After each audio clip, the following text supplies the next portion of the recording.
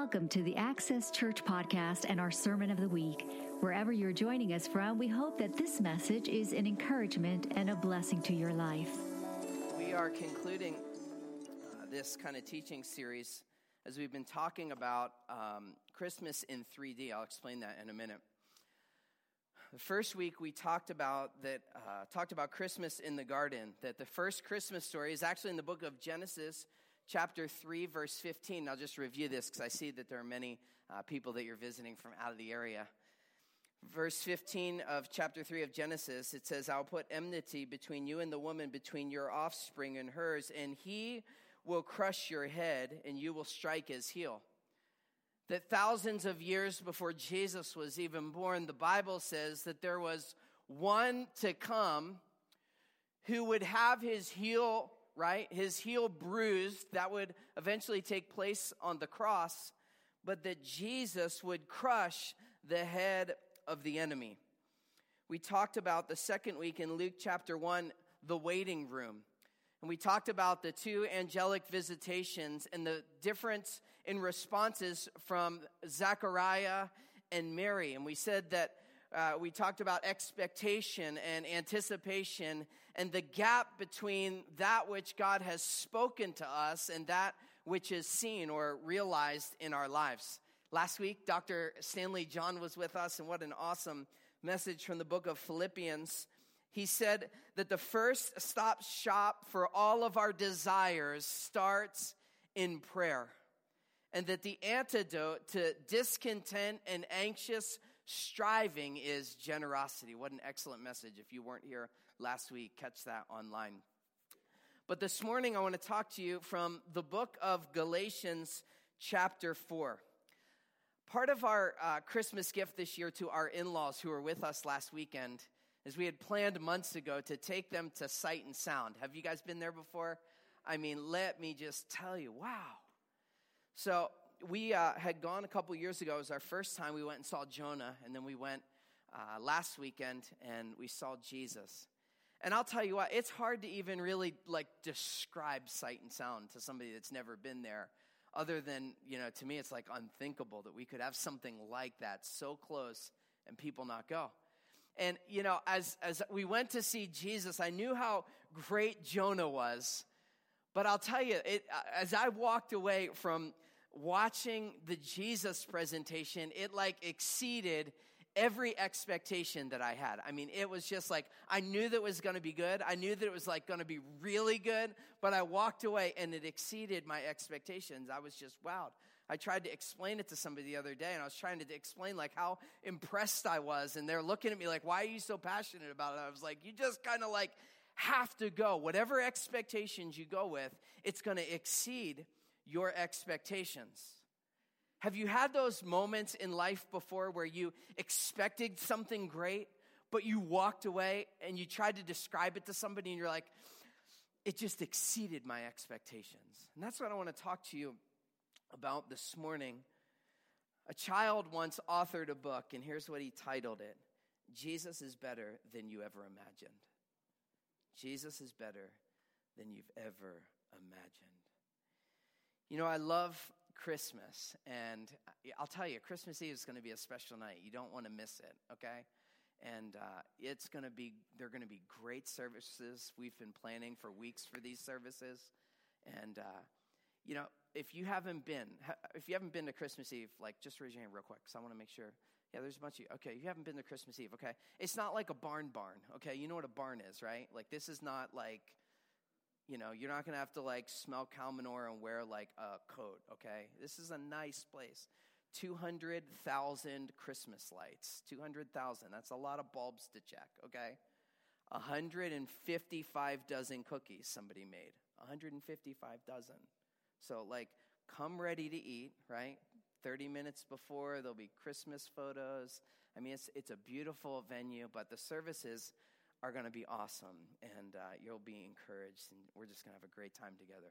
4 o'clock and 6 o'clock. If you're debating between the two, and you're I could go to either or, go to both or go to 6. 4 is going to be a full service, and but we're going to have an awesome time together. All right? When it's the Christmas season, I think, there are two potentially dangerous things that we can do, okay? Because we talk about baby Jesus in the cradle around the Christmas season, and there are two kind of equally dangerous things that we can do. Number one is on Easter, right? We tend to leave Jesus on the cross. And yet in the Christmas season, we kind of, get the story of cute little Jesus in the cradle. And if you don't see beyond kind of cute little Jesus in the cradle, it becomes one-dimensional. What I've been sharing over the last couple weeks is that most people see Christmas in two dimensions. They see what took place, right? When it took place, but they miss like the why behind the Christmas season. They miss the why. They miss the things of expectation and anticipation. They miss so many dimensions. But today I want to talk about that Jesus exceeds all of our expectations. And to do this, you can turn to the book of Galatians, where we're going to see a Jewish rabbi, right, who for the very first part of his life didn't believe the Christmas story. He hated the very one that Christmas was all about until he experienced it. And we're going to talk a bit about that on Christmas Eve, that our faith is experiential.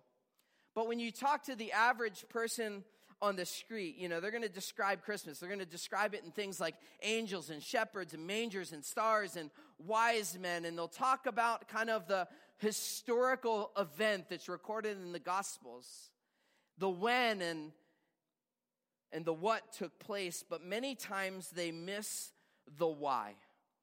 And so Galatians chapter 4 that we're going to read from this morning, it's written in 50 AD. So it's about 20 years after the death of Jesus, after the birth and the life of Jesus. The Apostle Paul kind of gives the theological version of the story, okay? The theological, this is the why behind the what. Most pastors, whatever, today's the 23rd, they're going to get up and they're going to talk about the cute story, and we're not necessarily going to focus on that. We're going to talk about the why, because it's in the why that you find out that Jesus exceeds all of our expectations. Galatians chapter 4, this is the third dimension. Verses 4 through 5. When the set time had fully come, God sent. This is pretty interesting. This indicates the pre-existence of Jesus. A lot of times we look at Christmas as like, this is the beginning of Jesus. But the Bible says when the set time had fully come, God what? Sent. He sent Jesus. Born of a woman. We're going to talk more about that Christmas Eve. Born of a woman under the law to redeem those under the law, that we might receive adoption to sonship. That we might receive adoption to sonship. Now, the Bible talks about this set time. Let's go ahead and say that, a set time. It's pretty amazing to think that from the very beginning of time, before Jesus was born, right? Before the first planet was hung in the sky, the sun was lit, it was almost as if God had a set time on his calendar, right? The notifications are set in bold print, and it said, birth of Christ, birth of Christ. The world had this divine appointment that was going to come.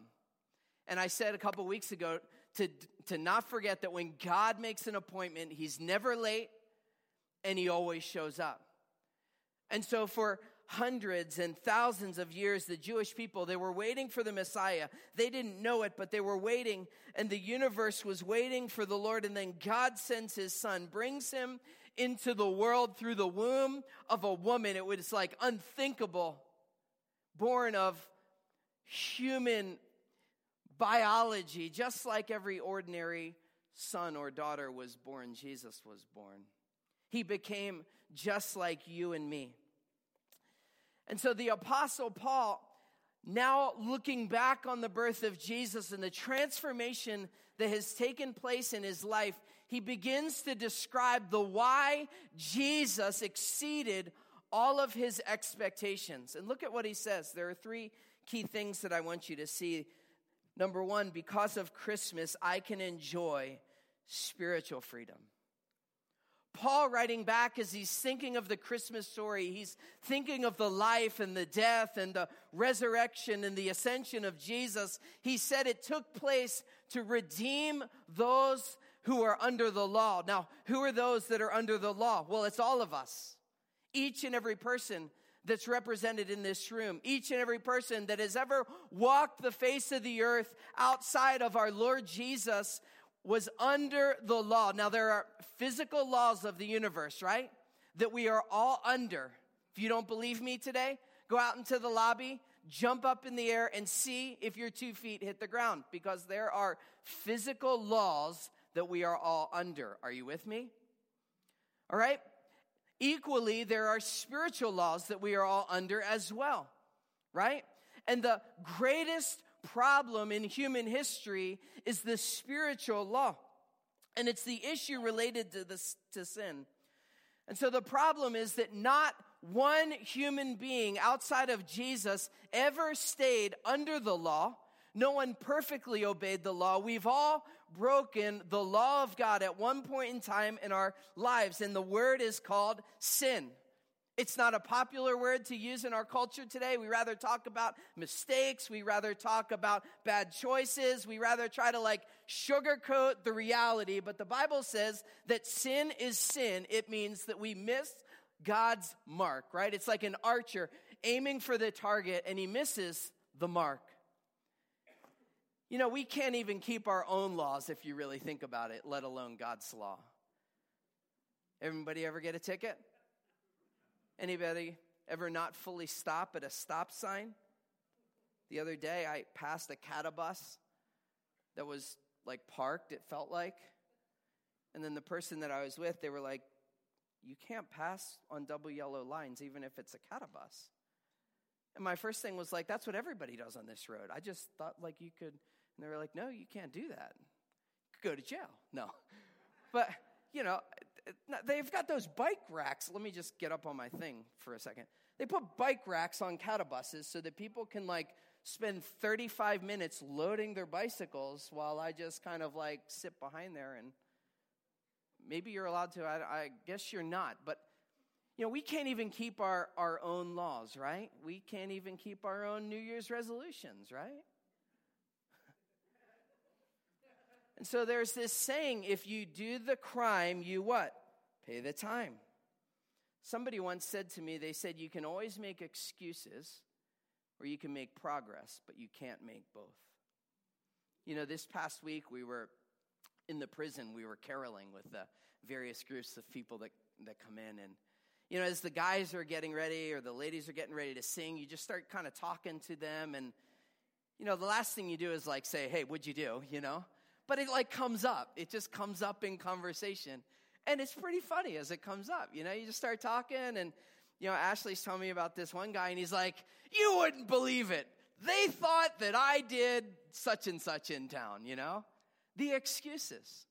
Somebody said to me, the guy that I was sitting next to, he's like, it was just the right thing to do. I said, if it was the right thing to do, you wouldn't be here right now. He started laughing. I know him, actually. So, Is this the right thing? You wouldn't be here because there are natural consequences for the decisions that we make in life. So you can make excuses or you can make progress, but you can't make both. And there are consequences physically speaking, but the same is true spiritually speaking. The Bible teaches that sin puts us in debt, spiritually speaking, to God. We owe God perfection because God is perfect, and each one of us at some point in our lives we've violated his standard. We've missed the mark, and the sin debt continues to pile, and it continues to pile, and we can't pay it. We can't even bail ourselves out. The best lawyer in the world can't help your sin debt in the eyes of God. And it really doesn't matter which of the laws that we break. In fact, the book of James chapter 2, verse 10 says, whoever keeps the whole law yet stumbles at just one point is guilty of breaking the whole law. So it's like, well, if I've just broken one of God's laws, I might as well have broken them all. We are desperately in need of a solution to sin, right? Think of it this way. In God's eyes, there are no misdemeanors. They're all felonies. You owe a debt to God, and you need redemption. And so the Apostle Paul says, one of the ways that Jesus exceeds his expectation is that Jesus redeemed those of us that are under the law. Jesus came to redeem those of us that are under the law. What does redeem mean? It means to pay a debt completely off. It means to buy something back. Jesus didn't just come to bail us out, but he came to pay our sin debt. He came to free us from spiritual bondage once and for all. How did he do that? It's the simplicity of the gospel that Jesus came, he lived a perfect life, he kept God's law in absolute perfection. The law of God kind of represented God's clearest revelation of his justice. And Jesus, born as a human being, was born under the law like us, yet he kept that law perfectly, and he became, as a result, the perfect sacrifice for you and for me. He never sinned once, not even close to sinning. And so he didn't owe a debt like you and I. He couldn't pay, so he paid the debt that you and I needed to pay on our behalf. Our sin mortgage in the eyes of God was completely paid off through the shed blood of Jesus. Paul says it exceeded his expectations that Jesus came so that you and I are redeemed. Amen? It's the story of why this baby came in a cradle. This morning, God would say to you, you don't owe me anything because Jesus paid everything for you and for me. But the ongoing work of redemption gets even better. It gets even better. Jesus didn't just come to set us free from the spiritual bondage of the law. He came to forgive our sins. But look at what it says in verse 5. So that we might receive adoption to sonship. Jesus came to redeem us. But because of Christmas, you have a whole nother spiritual family. When the set time had fully come, God sent his son, born of the woman, to redeem those under the law, so that we might receive adoption to sonship. Now, a lot of times when we read the Bible, we want to read it through kind of our cultural context. But when this would have been read 2,000 or so years ago, it would have been read a little bit differently, and you miss the rich meaning of what it means to adopt. In our culture, in our society today, we typically think of adoption and children. We think of adoption and babies. That's our day. But in their day, in the time that this was written, adoption was a little bit different. In the first century, most people never adopted children. The Jewish terminology, when they read this scripture, and it should be the lens that we read through it today, it was a Roman custom that was being referenced. Romans didn't adopt babies or children. They adopted full-grown adults. And so when you read adoption in the Bible, talking about our identity in Christ, you need to read it through the lens of an adult. The adoption was mainly carried by rich and rich families that had children, but like a lot of families, there was dysfunction in the family. Anybody have dysfunction in the family? Don't raise your hand, because maybe that person's right next to you. But, you know, there are a lot of dysfunction in families, right? Nobody raised their hand. Take a deep breath. A lot of dysfunction in families. And what would happen would be particularly with the father, right? He loved the son, he loved the daughter, but he didn't trust them. And so he had an estate, he had wealth and property and a lot of possessions, but as he would look at the lives of his children, if he didn't trust them, if they didn't meet his standards, he would go out and find another young man of good character, of good reputation, that he felt would be a good fit for the family, and he would adopt them into the family. And as he began and continued to raise that adult, if that adult proved worthy, he would not only make them equal with his own children, but he would elevate them to the level above his biological children.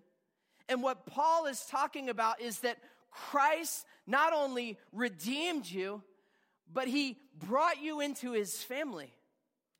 When you and I were unworthy, the father would go out and he would find people that were not worthy of his estate. They weren't entitled to it, but he would bring them into the family. And as they continued in the family, eventually he would leave the estate to them. So it's so much more, as a Christian, it's so much more than just God wiping your slate clean or paying the debt off or getting you out of spiritual jail and forgiveness and all of those things. But in Christ, you now have a completely new identity. As a Christian, you leave kind of the slavery of trying to please God through works, and now you gain the privileges of heaven, and you also gain the responsibilities of being a child in this new family. Now, if you're an adopted parent, you understand more than anyone how wonderful this is. Adoption is always intentional, right? Nobody just accidentally adopted, especially nowadays. I just accidentally adopted, You accidentally spent, $35,000 and flew back and forth 36 times or whatever. Nobody accidentally adopts. It's always intentional. It's not because they have to, but they want to. No, we've heard a lot about unplanned pregnancies, but I'll tell you, I've never heard the word unplanned or unwanted adoption. God adopted you as a Christian into his family. And so as Paul's looking back, he's like, this exceeded all of my expectations, the horrible things that I've done. And now the fact that I'm in right relationship with God and I'm part of his family. It says in verse 6, because you are his sons, God has sent the Spirit of his Son into our hearts, the Spirit who calls out, Abba, Father. The Spirit that calls out, Daddy. This is amazing to me because the Bible says that one of the reasons that you and I have the Holy Spirit within us as a Christian is not to just display our spirituality, but so that we have that internal witness of the Holy Spirit of God that's crying out, Abba, Father. The Holy Spirit lives within me and is crying out, Abba, Father. That you have that assurance, that you have that understanding, that you're now part of a spiritual family. Jesus spoke Aramaic, not Greek. And so this word, basically when you boil it down, it's the most intimate term that you could use, the Abba, Father. When Jesus was on the earth, he was called Father. He called God Father over 200 times. If you go through all of the prayers of ancient Judaism, you'll never find God referred to as a father. For all of these years, in Jewish history, they never addressed God as Father. And yet because of Christmas, you and I now have a Father in heaven, and we have the internal witness of the Holy Spirit that helps us realize we're part of a new family. Church to me is so much more than an organization. God forbid that church is ever an organization or an institution. Church is a spiritual family, and it should feel that way. I see many of you guys that you've moved and now you're back for Christmas, and you're just as much part of the family as everybody else that's been here every week since you've moved. You're part of a spiritual family with your brothers and sisters in Christ. Christmas Eve, you'll just sense that as you're there. You just sense it's like a spiritual family. Our missionaries this week, as we were talking about in India, they're just as much part of our spiritual family as other people. He texted me this week, and he's like, tell Access, by the way, because of your generosity, 200 unsaved people were shared the Christmas story for the very first time in India because of your generosity through the ministry center. They're part of our spiritual family. In 3 weeks, when our team goes to southern Mexico, we're going to link arms and we're going to pray with our brothers and sisters in Christ in Chetumal. And if you went for the very first time and you saw the interaction, you would just feel like they were just as much our spiritual family as those of you that are right in front of me this morning. Paul's like, he's looking at the transformation that took place in his life through Jesus. And he's like, my life is not just like about buildings, and it's not just about church and like all of that. Paul's like, I am now part of a spiritual family. But it gets even better than that. Look at what it says in verse 7. You are no longer a slave, but God's child. Since you're a child, God has also made you an heir. He's made you an heir. He says being a child and being an heir are inseparable realities of God's family. Being a child of God and being an heir are inseparable realities in God's family. He's like, as he's writing this, he's like writing this letter because the context is he's writing it because they're like trying to prove themselves spiritually. They're like, if we do all this right stuff, like, God's going to approve me more than the next person. It's all this religious works and all of that. And Paul's writing and he's like, oh man, not only are you free spiritually, not only do you have a new family, but he goes on and he starts talking about this understanding that because of Christmas, we can expect eternal favor. Being a child and being an heir are inseparable realities in God's family.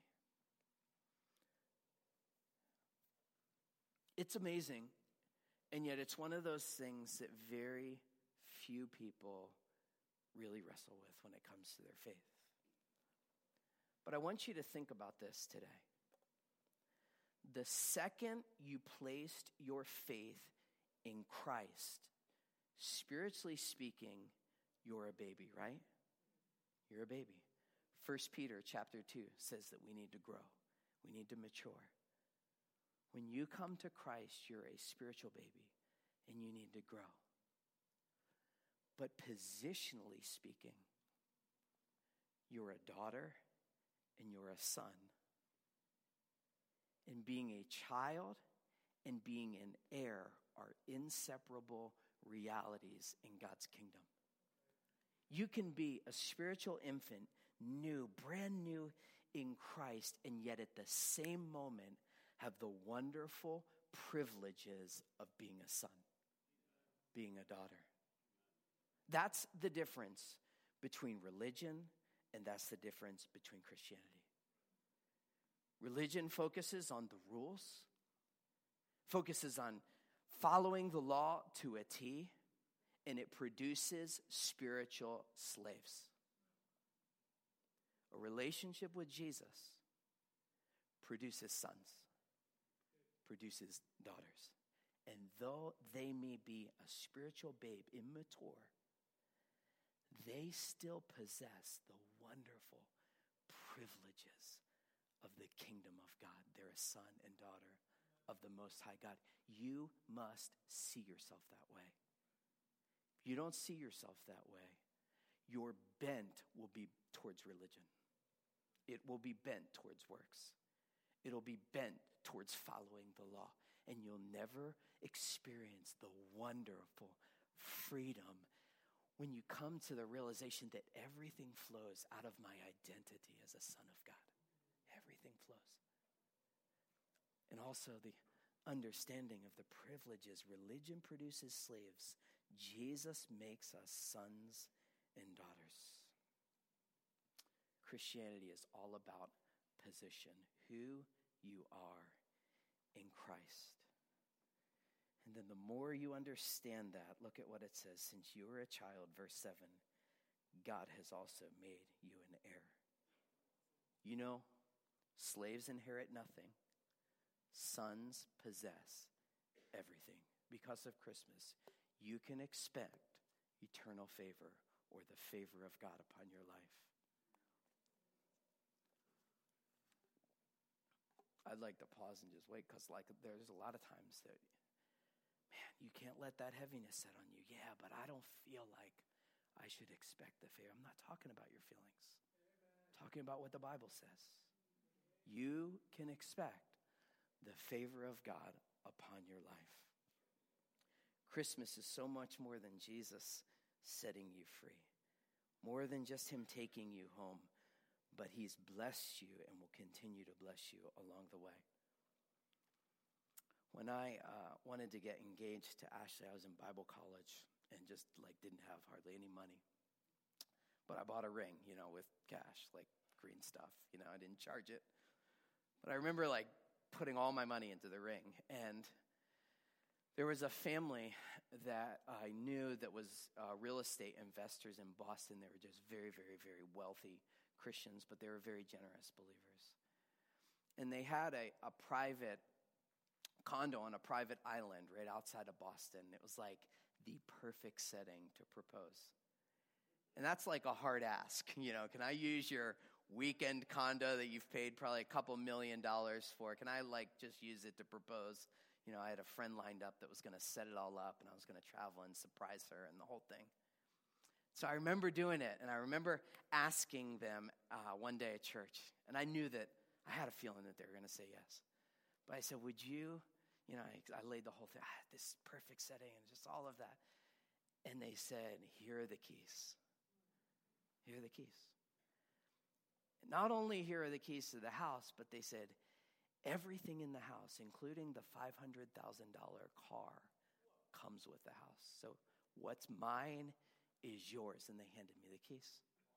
Didn't drive the car, but I wanted to. But it's interesting how you get those images or those things that happen and the Lord just seals them in your mind. Because positionally speaking, when I'm in Christ, he's given me the keys. He's made me an heir. All that belongs to him belongs to me. And you begin to understand that. And it's such a humbling thing. Seriously, I probably couldn't have afforded the doorknobs on this place. But everything that came with the house was mine to the taking. That's the kind of people they are. That's the generosity of God. That's Paul looking and saying, it's more than just angels and shepherds and all that stuff. He's Jesus exceeded all of my expectations. He's made me an heir. He's tossed the keys of the kingdom, and the blessings and the benefits come with this new identity. Romans chapter 8, verse 17 says, we are co-heirs in Christ. Hebrews chapter 2 says that we're brothers with Jesus, that Jesus is our elder brother. He didn't compromise divinity, right? Some cults believe. But it's almost Jesus is my brother. I'm a co-heir with Christ, and it's good news and it's tough news. It's good news, right? Because of the blessings associated with that kingdom. But it's tough news because, hey, by the way, Jesus suffered. Jesus was rejected. They mocked, they hated, they ridiculed, they rejected him. Why should we expect differently? As the worship team comes. Paul, as he's looking at the Christmas story, he's the whole thing exceeded his expectations. You look at the Apostle Paul, the Christian killer. I think he would have been fine knowing he was forgiven at least, right? Just forgive me at least, But he's I got a new family. I was redeemed. I have a new identity. I'm actually a co-heir with Christ, and the privileges of heaven are now mine. And so I guess my question to you today, this Christmas season, is can you confidently say, this is the confidence that we have in approaching God, right? We should be able to have confidence, not arrogance. Religion produces arrogance. Look at what I gave. Look at what I did.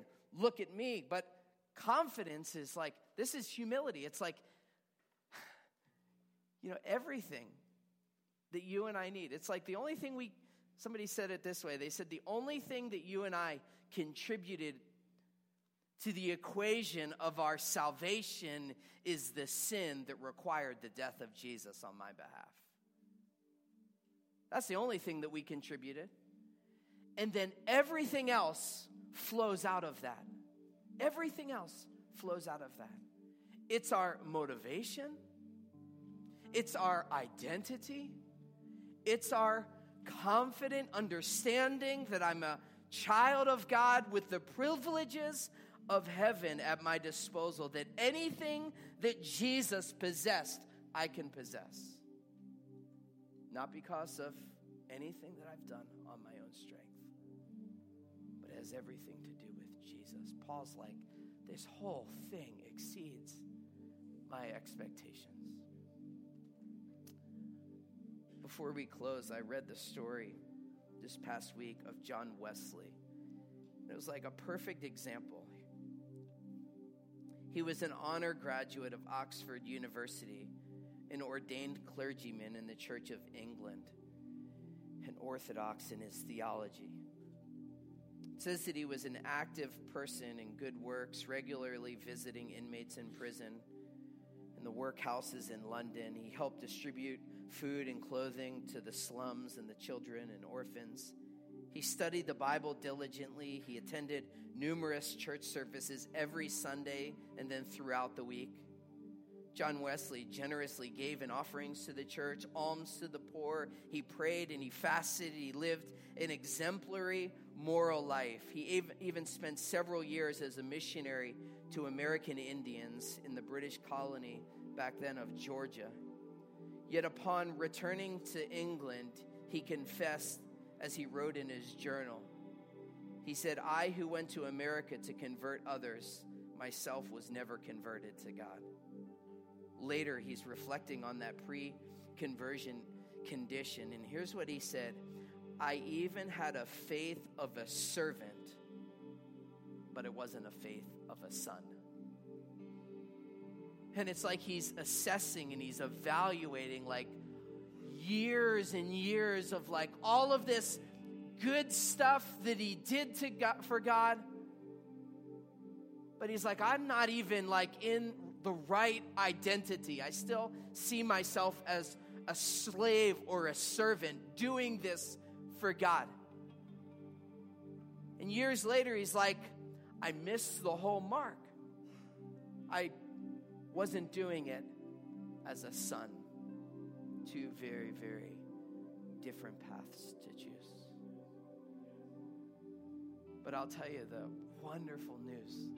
Like Paul says, he's like, it exceeds my expectation that everything that I do flows out of my sonship. Everything I do flows out of my sonship.